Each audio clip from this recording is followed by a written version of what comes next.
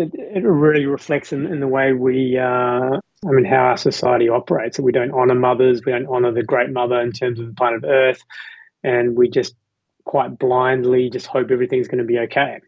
Whereas if you look at those sort of maternal principles or matrilineal principles, it's much more about taking responsibility and being inclusive and understanding that there just needs to be a balance. It's not something that we can forget about and just think science is going to work it out, or Elon Musk's idea of we'll just go to Mars once we screw up this planet. No, I mean, it's just crazy, really. And we have the resources we have, but I think we have enough understanding. And I think the best people to be managing a lot of this are the most invested people. And the most invested people are mothers. They've got more to lose than anyone else, really. And to be trying to collectively move away from this me narrative that's so predominant out there. You're listening to the Untaming Podcast. Rewild the child. Here is your host, Emily Giles. Hello, I'm Emily and you're listening to the Untaming Podcast.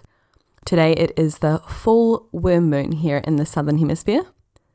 In the last episode, our guest Dr. Barry Hewlett and our guest host Mary Fransell spoke about the work of Peter Gray with regards to education. It was mentioned that I have interviewed him, so I thought I should clarify that I have not, but I do recommend his books. Mary will be back again in the next episode interviewing Carol Worthman. Carol is the anthropology professor at Emory University. But today I'm chatting with Dr. Oscar Serelak. This was the very first interview I recorded in our new house. I loved chatting with Oscar so much, so make sure you listen to the whole episode because we talk about postpartum in the first half, and in the second half we talk about the masculinization of motherhood and how patriarchal systems affect the world on a global scale catastrophically.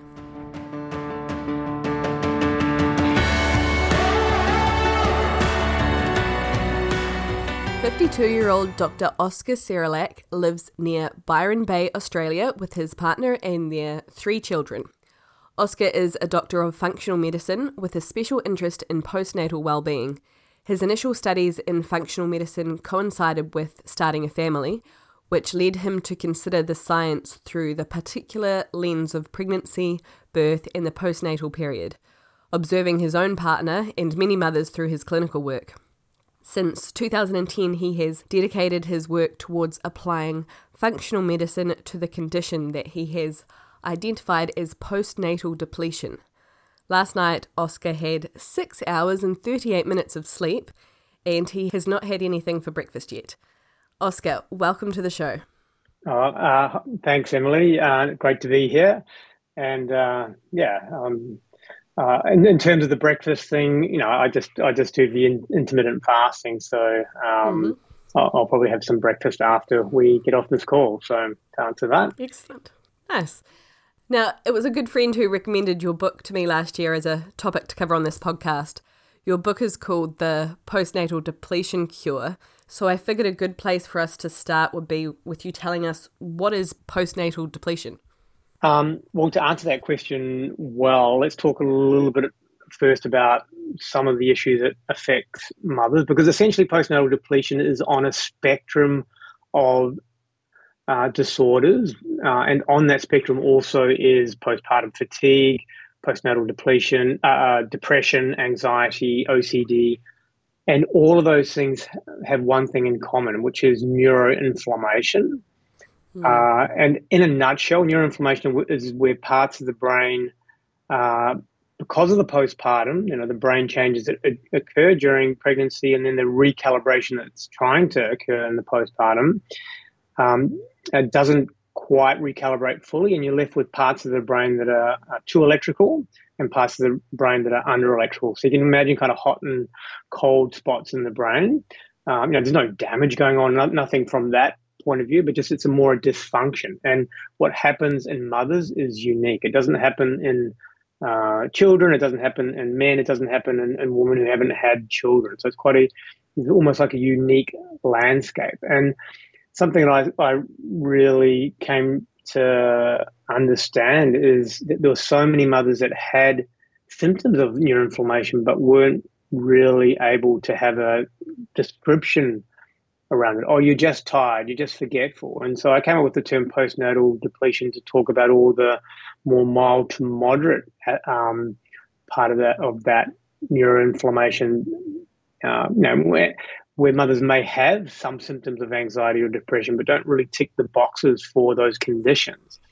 And I think a lot of the supportive treatments are not the medical treatments, but maybe just some of the supportive treatments are quite similar. And so there's a lot of overlap. And so, yeah, and that term really, I think, resonates with a lot of mothers and a lot of people. And I think we may be calling it something different in the future. I don't know, but it's certainly, I think, something important for mothers to recognize that it's not like you have depression or not, or anxiety or not. It's just grays or colors of dysfunction and the struggle that can come out of that.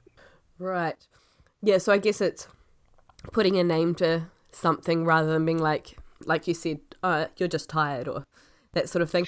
Yeah. Yeah. Could you give us some examples of some of the factors that can lead to this sort of depletion? For sure. And it's every mother knows these probably too well. So essentially we're having children later than previous generations. And I don't know what it is in New Zealand, but in Australia, the average age for a mother having their first child is 30.9. And so there's already some pre-depletion and adrenal stress, I suppose, that's gone on before. A woman deciding to start her parental journey, and then the demands of sometimes conception. So especially if a mother's had assisted fertility, those kind of things that can really take it out of her. And then obviously growing a baby, all the huge changes that is occurring to a mother's brain and her body during the pregnancy is massive. And the thing that coordinates that is the placenta. The placenta produces all these hormones that help orchestrate these changes. And the critical thing is what happens in the postpartum. So obviously when the baby's born, the placenta is delivered, you lose that source of hormones, and a mother's hormones need to come back online. And this can take sometimes 6 weeks, 12 weeks, and that's given a good supportive environment. The average mother loses 700 hours of sleep in the first year. It's on a bell-shaped curve. The average adult needs about 3,000 hours in a year. So just to kind of give it a bit of context, that's a pretty big chunk. And you don't get to choose those hours that you lose either. They get chosen for you. And so that interrupted sleep is critical. And so you have all these physical demands of the pregnancy. Then that's combined with, I suppose, the demands of being a parent of a child who's very young, the recovery from the pregnancy, and then the sleep deprivation. And there's a lot there for a mother to kind of balance. And what we've done in our society is really not supported mothers in that process. We've gone away from a lot of cultural wisdom in terms of the fourth trimester, all this deep support that mothers would have normally had. And I don't think those things were there in ancient cultures because they were necessarily being nice to mothers. I think they were understanding there was a biological need, and mothers would really suffer if they weren't supported in that early period. Now, we don't do that by default in our society, and so it's really can be rolling the dice sometimes. Or maybe, an analogy I sometimes use is all that postpartum support is like wearing a seatbelt in your car. It's just something that you do as a protection. And most of us drive around with our seatbelt on because if something happens, we're protected. Not having postpartum support is a little bit like driving your car and not wearing your seatbelt. You might be fine, but if things go wrong, you're going to struggle a lot more than if that support in that early time was already there. So, yeah, so in a nutshell, I think that's why mothers are struggling much more than they have in previous generations. The rate of all these disorders, whether you're looking at anxiety and depression, are going up steadily, and much more during the pandemic because social isolation, the what ifs in the world in terms of, is this pandemic going to last forever? And am I going to be able to easily see my friends and family? And so it's interesting that the rates of a lot of these known disorders are going up quite significantly as a consequence of the pandemic. And so there are many factors. There's a biological, there's a social, emotional aspects to that. But it's a struggle even when things are going well. And if a mother isn't supported, isn't aware of this journey that she's going on, it can get very tricky and challenging very quickly, unfortunately. And this is why we do the work that we do, Emily. And yeah, so you've mentioned kind of social factors, the predisposing physical factors. I'm curious about environmental factors, like you kind of mentioned the pandemic, but are there other sort of environmental factors that people don't really take into consideration? Oh, for sure. And I think a big part of it is setting up the postpartum sanctuary and this idea of, and I was very much like this with my own kids, just going, we're not going to be these parents that stay at home and are slaves to our little ones. We're going to take our baby with us, and it's going to be part of our already busy, maxed out life. And I learned the hard way that's not manageable a lot of the time. And so we've kind of don't support that baby bubble in the early period. So that's part of the environmental part of it. And there's not even an expectation that a mother would stay home for 3 months and support would just be sort of turning up for her, and she wouldn't have to cook or clean or do all those other duties that she was sort of doing previously, even just for a short period, just to have those environmental demands lessened. And I think that's huge, this expectation to go back to work, and there's almost a bit of a badge of honor. I went back to work after 2 weeks after my baby. What about you? As if that was something to be aimed for, as opposed to, that was a bit risky. Were you okay? We could have a very different conversation around that if we understood the need to create that sanctuary and that support the baby bubble. And those things really help the mother's hormones come back online. There may be some other environmental factors that are more invisible, such as environmental toxins and plastics and things that may interfere with how some of the estrogen and progesterone receptors work. But that's, it's very hard to study those things. But I think we'll be hearing more and more about this in the next 10 years in terms of what's in our food and what's in our water, and even maybe the change of gut bacteria is being shown to contribute to autoimmune disease in females, for example. And so we may be understanding much more about the exact mechanisms of this. And they're just associations at the moment, but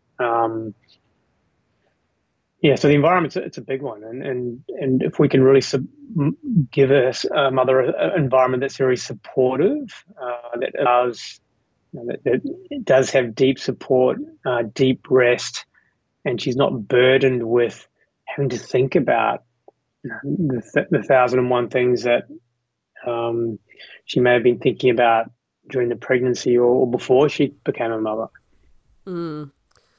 Now, is this sort of this postnatal depletion, is this exclusive to Western societies?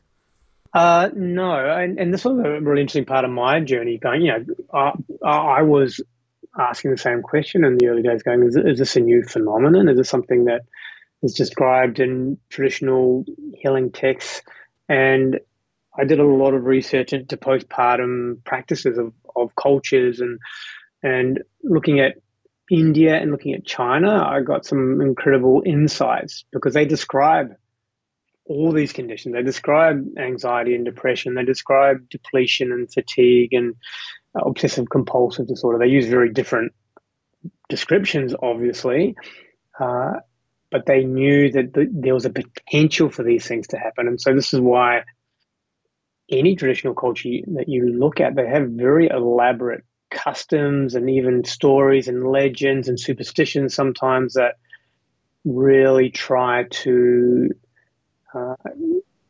keep a mother held, essentially, so she doesn't go into that area of neuroinflammation. And in traditional Chinese medicine, they don't call it neuroinflammation. They may call it a yin deficiency with a blood deficiency, and it affects spleen energy, or it has a different language, but it's describing the same thing. And Ayurvedic medicine also has very specific language around that. And so for me, that was an insight going, no, this is potential that's always been there. It's part of our biology, I think, that to have the potential for exhaustion and anxiety postpartum. But the ancients worked out these ways to make sure that didn't happen too often. Whereas in the 21st century in Western culture, we're just not really enrolled, we're not aware of the biological aspects and the potential for these things. And we almost have what was interesting about when I was on my book tour in the United States, the word postpartum means almost depression over there. I'd have people saying, "Oh, my cousin had postpartum, yeah, and it was pretty bad," and I'm just like, "Postpartum what?" And it almost over there, it almost felt like it was a random bolt of lightning that could strike any mother down at any time, as opposed to an understanding that, okay, in a supportive environment, it's less likely to happen. And if we can really take care of her nutrients and hormones, it's less likely to happen. It's a very big topic of conversation, and I think we're just really starting to grapple with this as a society, rather than just trying to wing it in terms of the that postpartum journey. Yeah.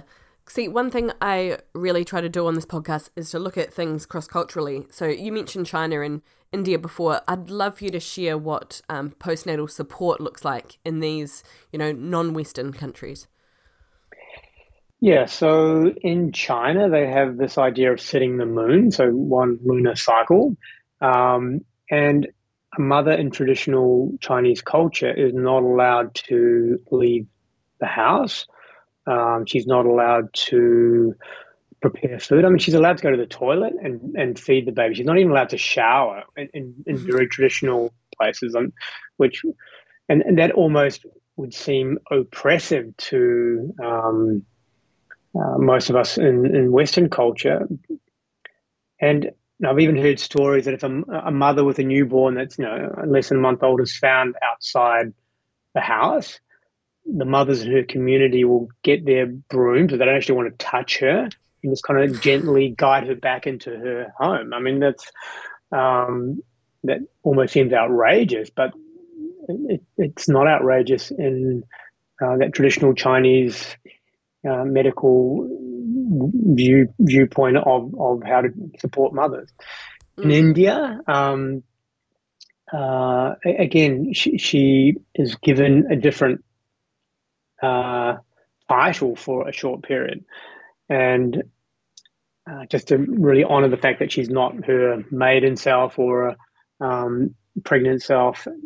She's a new mother, and she is given massages every day for 11 days with oils. She's brought food to her, and there's a real emphasis on a healing, quiet environment with specific foods to help with her recovery. And people are just turning up She doesn't have to organize a food roster or ask people to help. It's just, I can imagine help would that seems to be part of the cultural expectation, and very different to what most of us have experienced in the West, where we're often away from our direct family in terms of brothers, sisters, and parents. We may not be that connected with the community that we're living in terms of that level of support, and we just decide to do it all our own, and just hope for the best. And that's it's not a great strategy when you understand the challenges that a mother has in that first year postpartum. Yeah. And I love you covered a lot of other cultures as well in your book. That it was really interesting to see so many different methods of support in other cultures. And having heard about some of this postnatal support long before I even had children, like even as far back as a teenager, it was always accompanied by older generations' remarks that all of this is unnecessary. Oh, I didn't need all that nonsense. I had no help and did everything myself. And they even kind of view it as lazy or weak on the mother's part. I've heard this similar sentiment numerous times over the years and from numerous people. So on one hand, we have a lot of undoing of this mindset to unpack, since it has been ingrained on us like our entire lives. And on the other hand, it makes it harder for mothers to advocate for themselves when the generation who should be offering this support views them as, weak or lazy for requesting it. So, 100%. And so there's been a fracturing in between generations. And so there's intergenerational trauma underlying that. And I don't know if you talk much to your listeners about this idea of the mother wound, but this is very much the heart of what Bethany Webster talks about when she's talking about the mother wound. It's an intergenerational transference of this sentiment. I wasn't supported. Why should you be supported?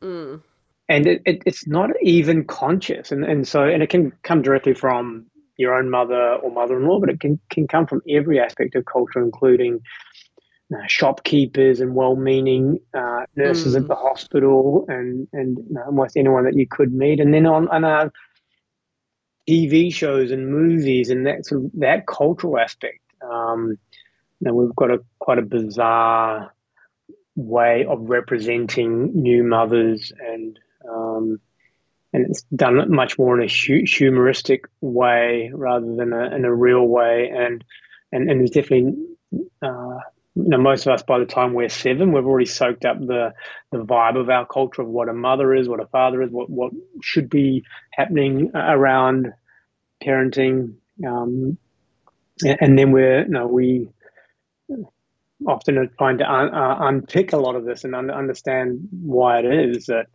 mothers are not inherently supported. That was a big part of my work. How do we arrive in the 21st century and we don't even understand that mothers are primary and need this sort of support? And hence, once I realized there wasn't much in the medical literature, diving deep into anthropology and realizing that all these cultures had similar themes, and these cultures never had anything to do with each other over time.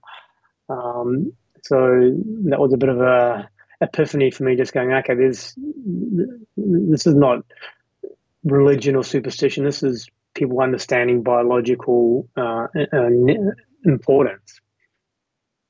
And then so that was a huge motivation for me to at least look at what medical literature was out there, try to combine some of these things from traditional cultures, and what does that look like in the 21st century, because we can't go back to living in extended families and communities that don't ever travel away from the village, and you're kind of stuck in these small communities. No, we live very differently, and so what does it look like in the 21st century? And I think this is what we're all trying to reinvent in some ways, is a culture that's more supportive and understanding of mothers, but that's going to take time. Yeah. Do you have any advice for parents who are currently in the thick of this right now, of how to cope with, I guess, people around them who aren't supportive and trying to get that support? Well, just it always starts with acknowledgement. So you have to just acknowledge that things are maybe not the way that you would have liked or what would have set it up had you had more input into it. And my advice really is if you can understand some of these key aspects, and it makes it a lot easier for people to advocate for mothers and then for the mothers to advocate for themselves. And at its core, what we're really looking at is a mother's nervous system, which has been hugely changed and upgraded during the pregnancy and in the postpartum. And her nervous system, anyone's nervous system really dictates your hormones and your immune system and do you like yourself and get on with your neighbor? That all starts in the brain. Those processes, even your metabolism is all those signals are sort of started in the brain. So if you're struggling with a metabolic issue like fatigue or sleep issues because your circadian rhythm's out, if you're struggling with overwhelm, all these things start in the nervous system. So a huge focus of mine is to how do we support the nervous system, and to at least be aware that it's not impossible, and it doesn't necessarily take a rewriting of your whole life and having to sell your house and find some community that's going to be supportive. That's not the solution. The solution is to at least get more support and prioritize things. Because we don't prioritize self-care. We don't prioritize mother support. We prioritize other things. And so I think that change of what is important is super important. So maybe it's not so much racing to get the big house or the top job or these things that may have previously been motivating us. So those things may still be important, but they may not be the most important thing, or we can just pause those things for a while whilst we're doing the mother care and support. Right, yeah. Now, so your book is The Postnatal Depletion Cure. So I'd love to focus on the cure aspect now. A section of your book is dedicated to 100 days of repletion. Can you tell us, what this is? For sure. And I'll just share a funny story, but that wasn't the original title of the book. The original title of the book that I wanted was Mothermorphosis. So kind of just talked about the change, the one-way change of matrescence, of becoming a mother. So I thought Mothermorphosis was quite a good title. And yes, the original book was actually much more medical than this one. And the publishers were like, no, we're going to make it a self-help book, but we need a more medical name. So they came up with this idea of the cure. And I was sort of discussing with them that this isn't a disease, and so and so it doesn't need a cure necessarily, but the idea is it needs a resetting. And so the 100 days of repletion is a resetting of how the nervous system works. And so I've just worked out a flow chart almost of what that sort of looks like, and I'm always refining it as new research and and my clinical experience expands. But I sort of have a flow chart that starts with the key micronutrients. So these are kind of the Lego building blocks that the body sort of has, and then the most important one in that is iron. Iron deficiency it's so much harder for mothers to recover when their iron's very low, and it's a very common issue to have in even before pregnancy, but it's very common during pregnancy and in the postpartum. So that's kind of the number one mineral nutrient that we support. Zinc can sometimes be really important. Magnesium can sometimes be really important. We can do testing. We can do just short-term supplements. These things are all generally very safe. And again, all these things help how the nervous system functions. Iron is very important for balancing brain biochemistry. Zinc is very important for helping stabilize the GABA system, which is the main reason why mothers experience anxiety. And magnesium is just a super important mineral for muscle relaxation. Is one of its primary things. It does many things, and if we can get some stabilization of micronutrients, then we can look at the macronutrients, which are kind of the bigger building blocks. And the number one is really around DHA, which is a omega-3 that is found in fish. Fish don't make this; they just eat things that eat algae. Algae are the original factories of this long-chain omega-3. So you can be a vegan or a vegetarian and still take the algae oil to help refeed your brain, essentially, because the baby needs a lot of DHA to make its own brain, and the placenta is set up to make sure the baby gets what it needs for most of these things, including that DHA fish oil. So that's a very important part of the recovery, I think, is just getting enough of those things on board. And from there, if we have reasonable stability on both of those areas, we can start really looking into organ function and hormones. And the main organs that we look at supporting for mothers, the brain, obviously, we've talked about that, and sometimes liver, sometimes the digestive tract, depending on what's going on. For them, I have a lot of mothers develop digestive issues during pregnancy or in the postpartum, or their digestive issues have gotten worse as a byproduct of the postpartum. And then we really start looking at hormones. And so we don't give hormones, obviously, because a lot of mothers are breastfeeding and giving hormones may help, but doesn't help fix things. So we do a lot of things that will do that will help hormones, but will also help with the fixing. And so I'm a huge fan of micronaps and yoga nidra, which are things that mothers can just do at home that can be very supportive to the nervous system. And you can actually, there's some research showing for yoga nidra, for example, you can get some deep sleep type brainwave patterns in a 30-minute practice of just lying down and just doing a guided meditation, and you're not going to sleep. That is gold for a mother that's sleep deprived and at the end of her tether. Yeah.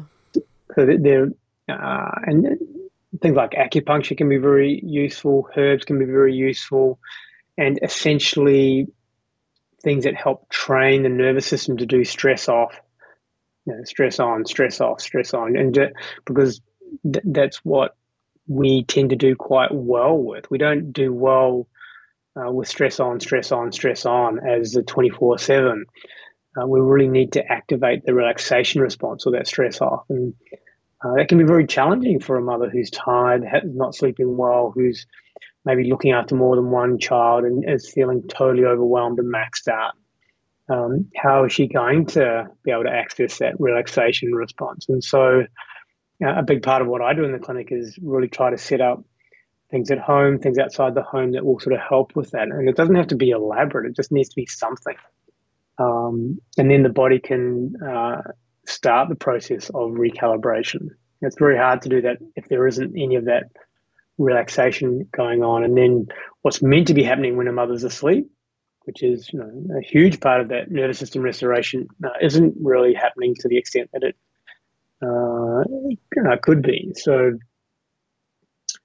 and once we've got stability on those things, then we can start looking at things like healthy home, healthy family, healthy children, healthy communities, those kind of things. And a lot of mothers experience a lot of angst and pain because they're so tired that they're not really able to think clearly or feel that they can dedicate time to the healthy family, healthy home aspect of motherhood. So, we do cover those things at the clinic, but we really have to start with the biology and just get some stability on how the nervous system is working. It's interesting. I went to a conference in France in May, and this was every 2 to 4 years they have a world symposium on the parental brains, the mother's brains, father's brains, 100 neuroscientists there.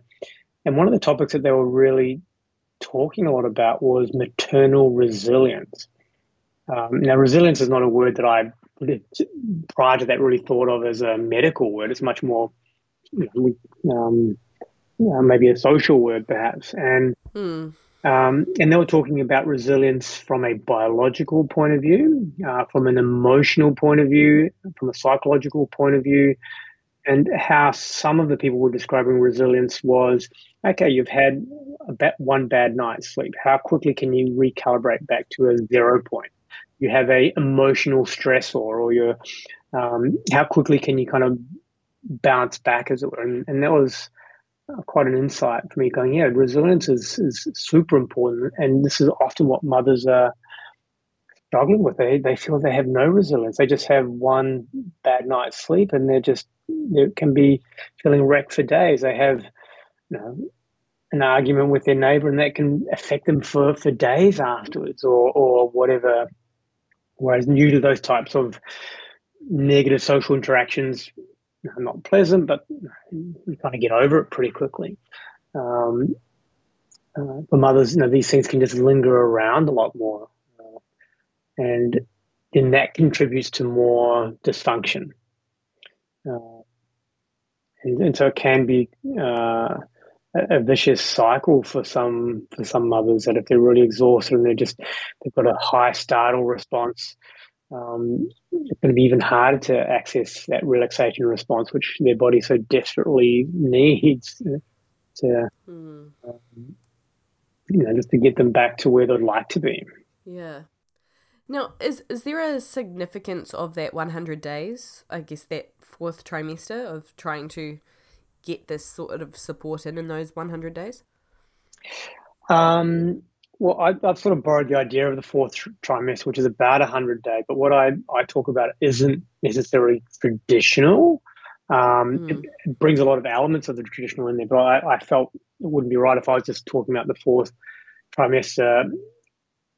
For me, that really does bring in a lot of those traditional ideas. So the 100 days is very kind of similar. It's a bit more numeric, I suppose, but just gives a different perspective on that. But there seems to be something around that 6 to 12 weeks is a really critical time for recalibration. And if it doesn't go well in that first 3 months, it can be so much harder thereafter for a mother to get herself back on course, as it were. We all know that things happen in the first year. Children can start teething, can start sleeping terribly at that sort of 5 to 6 months. And so if you're already sleep deprived and exhausted, and then that happens, you don't have that resilience. So that 100 days for me, research might show that it's slightly different, but it seems to be what old cultures have found. It seems to be what I've found in terms of the sweet spot of needing that deep support. So we have a bit of a saying in our clinic in terms of postpartum care: deep rest 1 month, deep support 100 days, priority on sleep 1 year. And it's sometimes even get mothers to kind of not laminate it, but just put it up on their fridge so everyone in the family is kind of thinking about, I'm 8 months postpartum, I'm not out of the woods yet, because it's very easy to let your guard down when things are going well. But mothers are still in this neuroplastic state for that first year. Neuroplastic is this idea that the brain can change, can mold itself quite quickly. And so the positive of that is if you do some relaxation response, some nervous system therapies, micronaps, yoga nidra, whatever it is that you're doing, you can get the benefits quite quickly, much more than you could outside the first year postpartum. But on the negative side, in that neuroplastic state, a couple of nights bad sleep is going to have a much bigger negative effect than if you're outside that first year and you had a couple of nights bad sleep. So the neuroplasticity is a positive, but also a not a positive thing in terms of the context. It's a time of vulnerability, I suppose, is what I'm trying to really say with that priority on sleep for the first year. Yeah. One of your points in your 100 days of repletion was don't entertain visitors. And having had 2 children myself, my own experiences, that point is just so crucial. So I'd love for you to really dig into this one, because it's so common in our culture that friends and relatives want to see the baby straight away and don't seem to understand the immense fatigue that their very presence induces on the mother. So, yeah, what are your thoughts here? Yeah. I mean, and it's absolutely huge what you're describing there. And again, this is part where the culture doesn't understand the need for support, and people almost feel they have a right to see the baby, and almost feel like they need to be entertained when they're going around to see the baby. And I've heard all kinds of stories of mothers having to get tea and scones, and it really pulls them out of that baby bubble.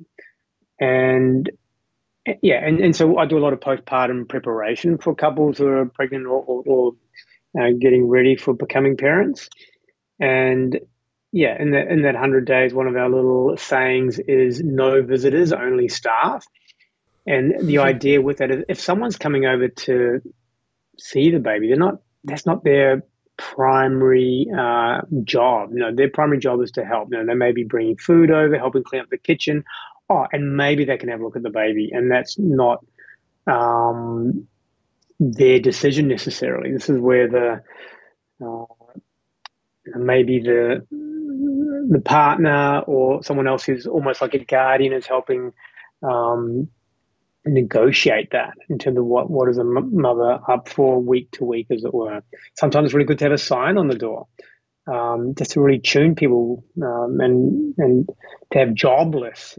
People are turning up. Which job are you going to do? You can, and so at least, my favorite sign that I remember a couple said that they used was they had a big sign on the door saying "Not today." And so when it was today, they just took the sign away, and so it was their way of saying we're ready now to start sort of seeing people. And I think it can be challenging because of the social throwback that might kind of occur, or people, mum's just staying at home by herself. She might be getting down or depressed, rather than understanding that she's actually in a deep state of healing and recovery. Yeah.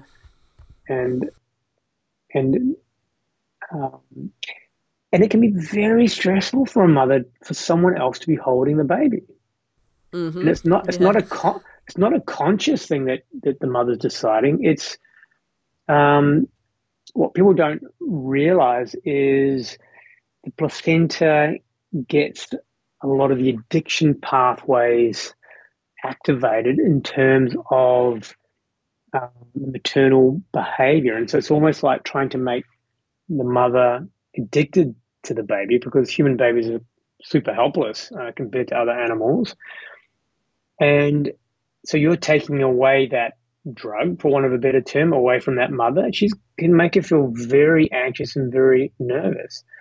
The way we can support mothers is just to leave the baby with the mum and help with other aspects of what she needs. And then at some stage, when the baby's a little bit bigger, you can get to look and play, and that's fine. But the timing is crucial.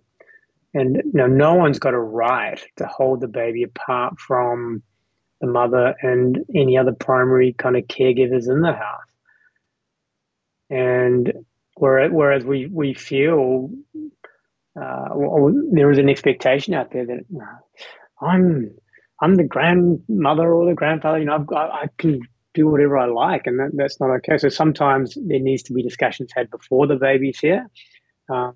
Sometimes there may need to be a bad cop in terms of, I've seen lots of partners do that quite well, where they're not even bringing the mother into the equation, just turning people away because they know it's not a good time. And only telling the mother weeks later, your sister tried to visit, but I just said it wasn't, rather than it all kind of happening there and then, and even turning people away and the mother being aware of that can be a stress in itself. But I think it's really good to word people up beforehand, just so at least people are aware, going, oh, okay, it's going to be a little not so straightforward just to turn up and be entertained. And I think it's biologically really important that a mother stays in that baby bubble. They've done research around oxytocin and prolactin, and that essentially what the baby bubble is, and any stressor can pull a mother out of that baby bubble. And so we have to sort of set things up to minimize a mother's exposure to stress. I mean, that's as simple as it gets. And so no visitors. That for me is a pretty black and white one. Yeah. I'm here nodding away to everything you're saying. Now, with everything we've covered so far, I'd love to hear what you have to say about the masculinization of motherhood.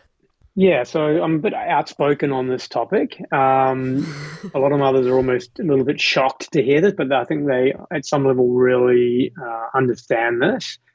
And what I have seen is that there has been such a huge masculinization of motherhood, especially in Australia, especially compared to a lot of other countries where mothers are expected to just do it all on their own, don't complain, stay looking young and beautiful, and this idea of the super mum who can do everything without help and support. This is a very new avatar that we have in our world, and it's not something we should be sort of striving for. Now, I'm not saying masculine principles are bad by any means. I mean, every human has aspects of the masculine and feminine in them, but motherhood is a time that's really important to be much more feminine in terms of how we turn up for that and the support, and bring, and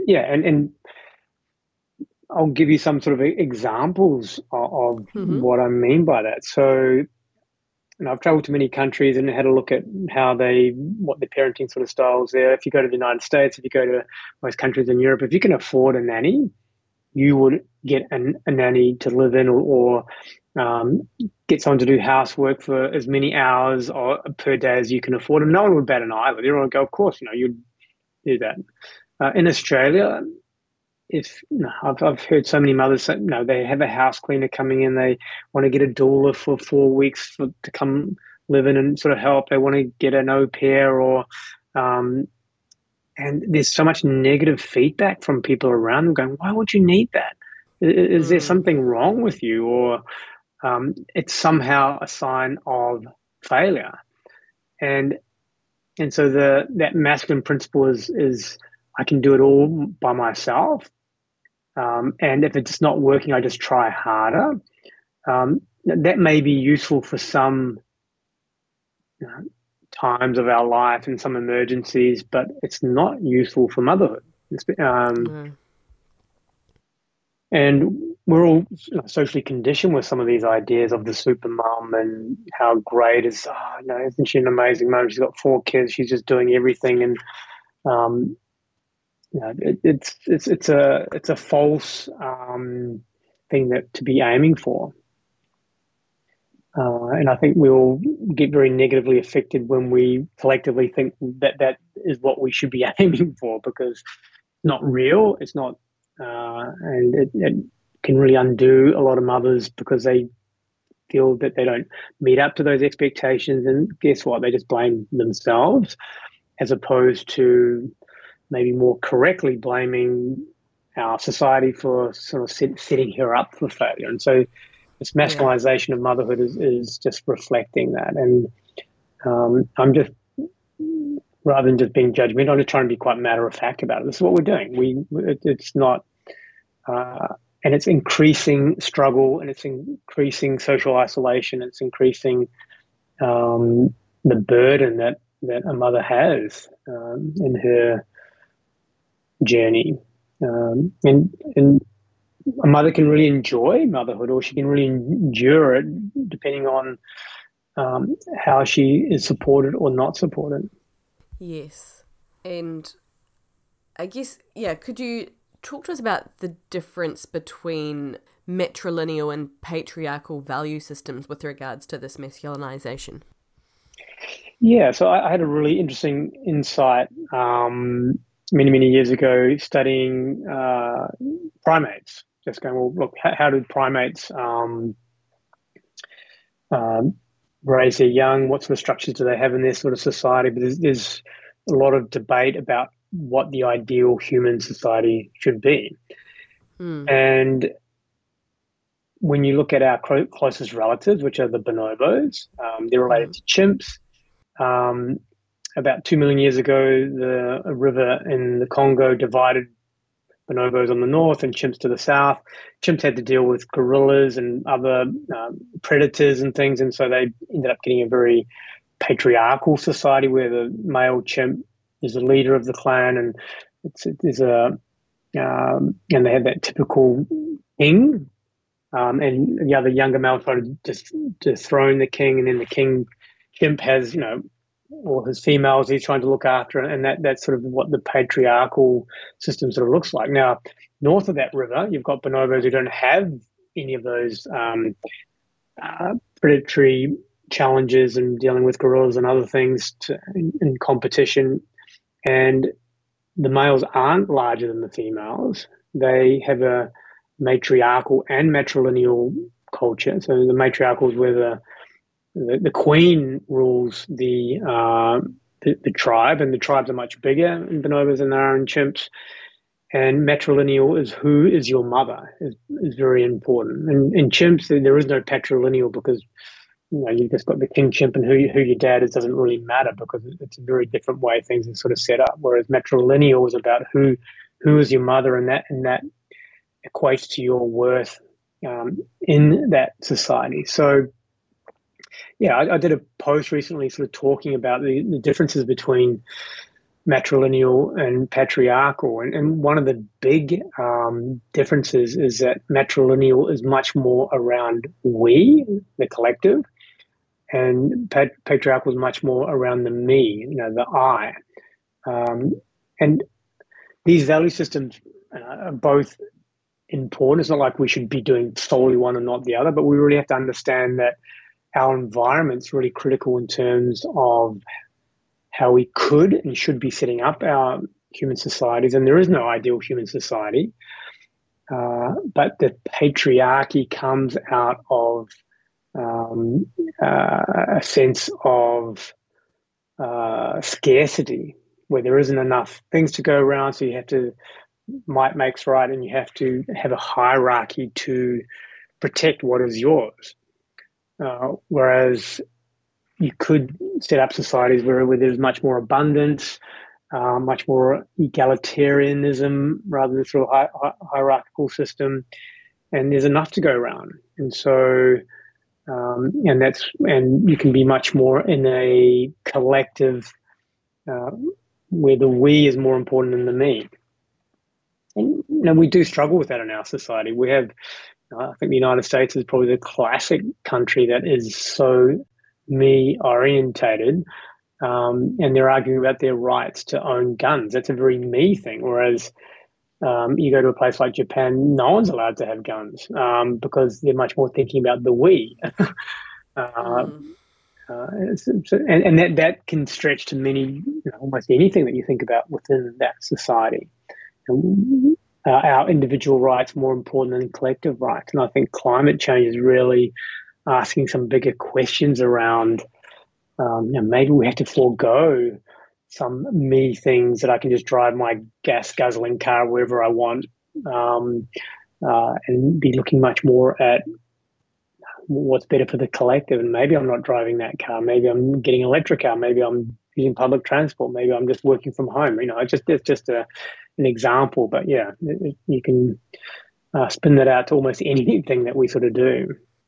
Yeah, I like the how you've broadened that to not just be specific to like a small unit, but climate change and laws that affect a lot of people, how those patriarchal value systems can influence things on such a broad perspective as well. I saw the post that you were referring to, and I think you mentioned how these patriarchal value systems have their place when it's, regarding being in survival situations like hunting or, ruling over nature and that sort of thing. But in terms of, the long-term vision and working with nature and caring for others, you're wanting that more egalitarian approach. Have I got that right? Oh, yeah, 100%. And so part of the patriarchal system is that you need expansion, because within that patriarchal system, you need more resources from the outside to keep that system running. And you have a look at any expansionistic empire that's ever been, they've just ended up burning out. Whether you're looking at the Romans or just any old culture, you can go back in history and just have a look at. You just can't keep expanding, and so we have an expansionistic sort of society that needs to take more than what it can replace. And if you have a look at Aboriginal culture, for example, in Australia, they very much based on an idea of continuism, where whatever you do and the footprint that you leave has to not be more than before you came, and you have to set things up in a way for the next generation that they can then be able to do the same for the next generation. This idea of what you do affects the next 7 generations, and so we're in this expansionistic, capitalistic patriarchy, needing to bring much more of this continuism type way of operating in our society. And we have enough resources, just our resources aren't well managed. And this is more the issue that we feel scarcity and needing to accumulate and own things and that sort of physical wealth is a goal in our society at the moment. It's not family well-being or accumulating experiences that's important. It's much more assets. That seems to be the North Star for many people, and that can't go on forever. And I think climate change is really just showing us, you're tipping the balance on every aspect of nature that we can measure, and we're going to have to be dealing with those consequences as time goes on. And I guess in regards to what we've already said, we're already dealing with those consequences over the past few generations in terms of from the small scale of just working with the mother to help the baby to how that affects things on like such a much more broader scale. Yeah, it really reflects in the way we, how our society operates. We don't honour mothers, we don't honour the great mother in terms of the planet Earth, and we just quite blindly just hope everything's going to be okay. Whereas if you look at those sort of maternal principles or matrilineal principles, it's much more about taking responsibility and being inclusive and understanding that there just needs to be a balance. It's not something that we can forget about and just think science is going to work it out, or Elon Musk's idea of we'll just go to Mars once we screw up this planet. No, I mean it's just crazy, really. And we have the resources we have, but I think we have enough understanding. And I think the best people to be managing a lot of this are the most invested people. And the most invested people are mothers. They've got more to lose than anyone else, really.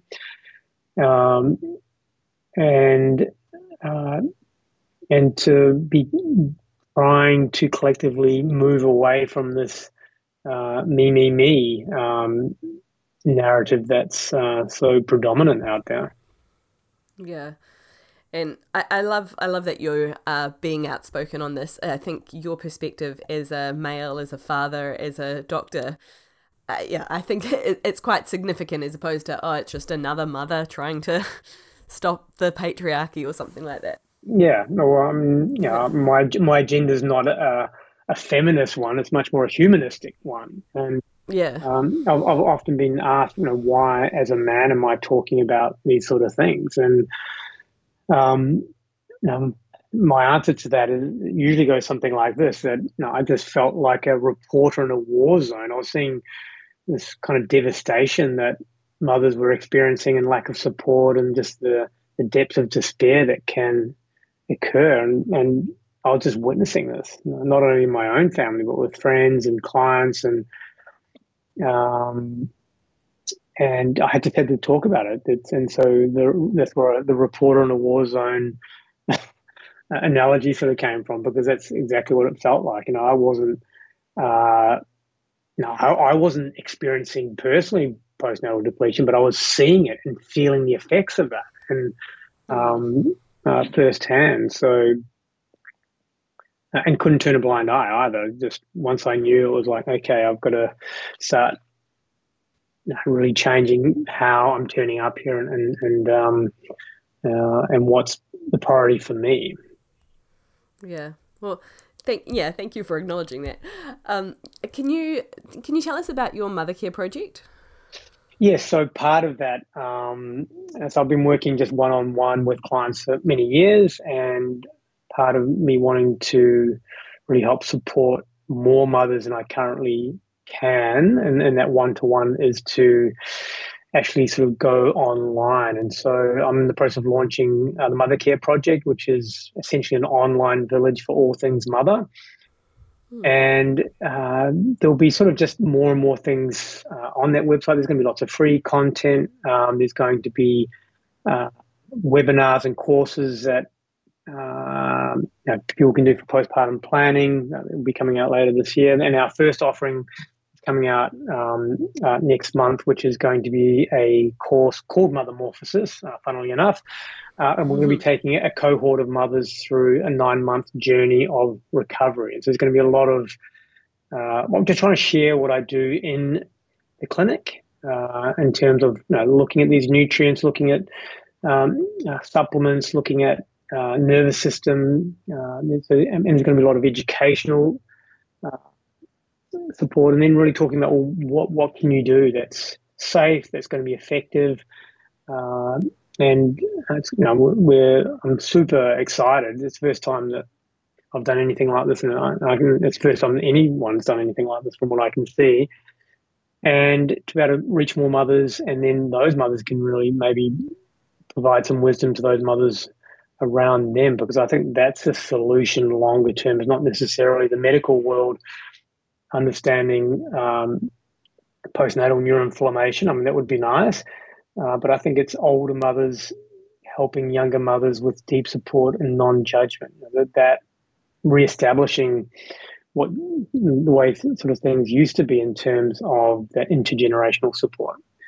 It's not going to happen quickly, but I think that's certainly my goal. And so the Mothercare project is just a resource centre, online village for all things mother. And next year I'll be doing a course for Mothercare workers, for example. So it's going to be a 6-month course on learning about a term I've made up called matriatrics.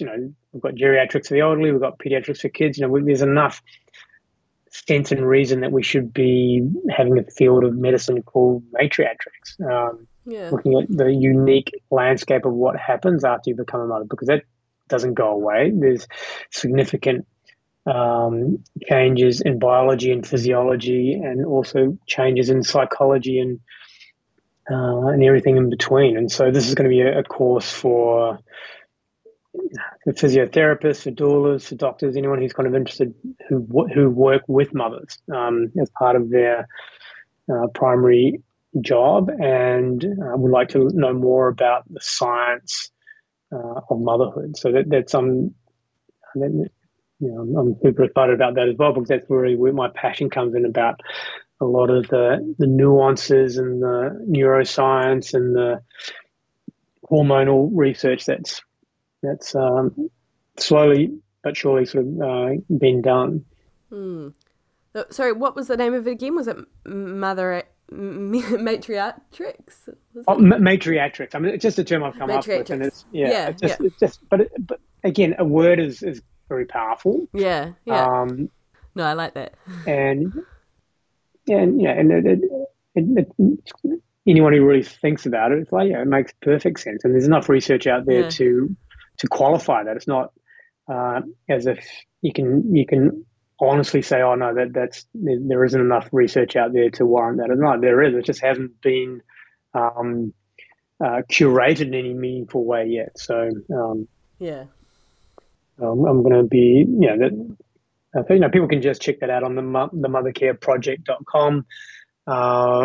And like I said, there's just going to be a whole range of things on there, and just be building on that sort of slowly. So I've cut down my clinical work to 2 days a week, and then the rest of the time I'm just dedicating to that and reaching more mothers. And I'm very very excited by that, because it's going to really just promote this idea of mother support.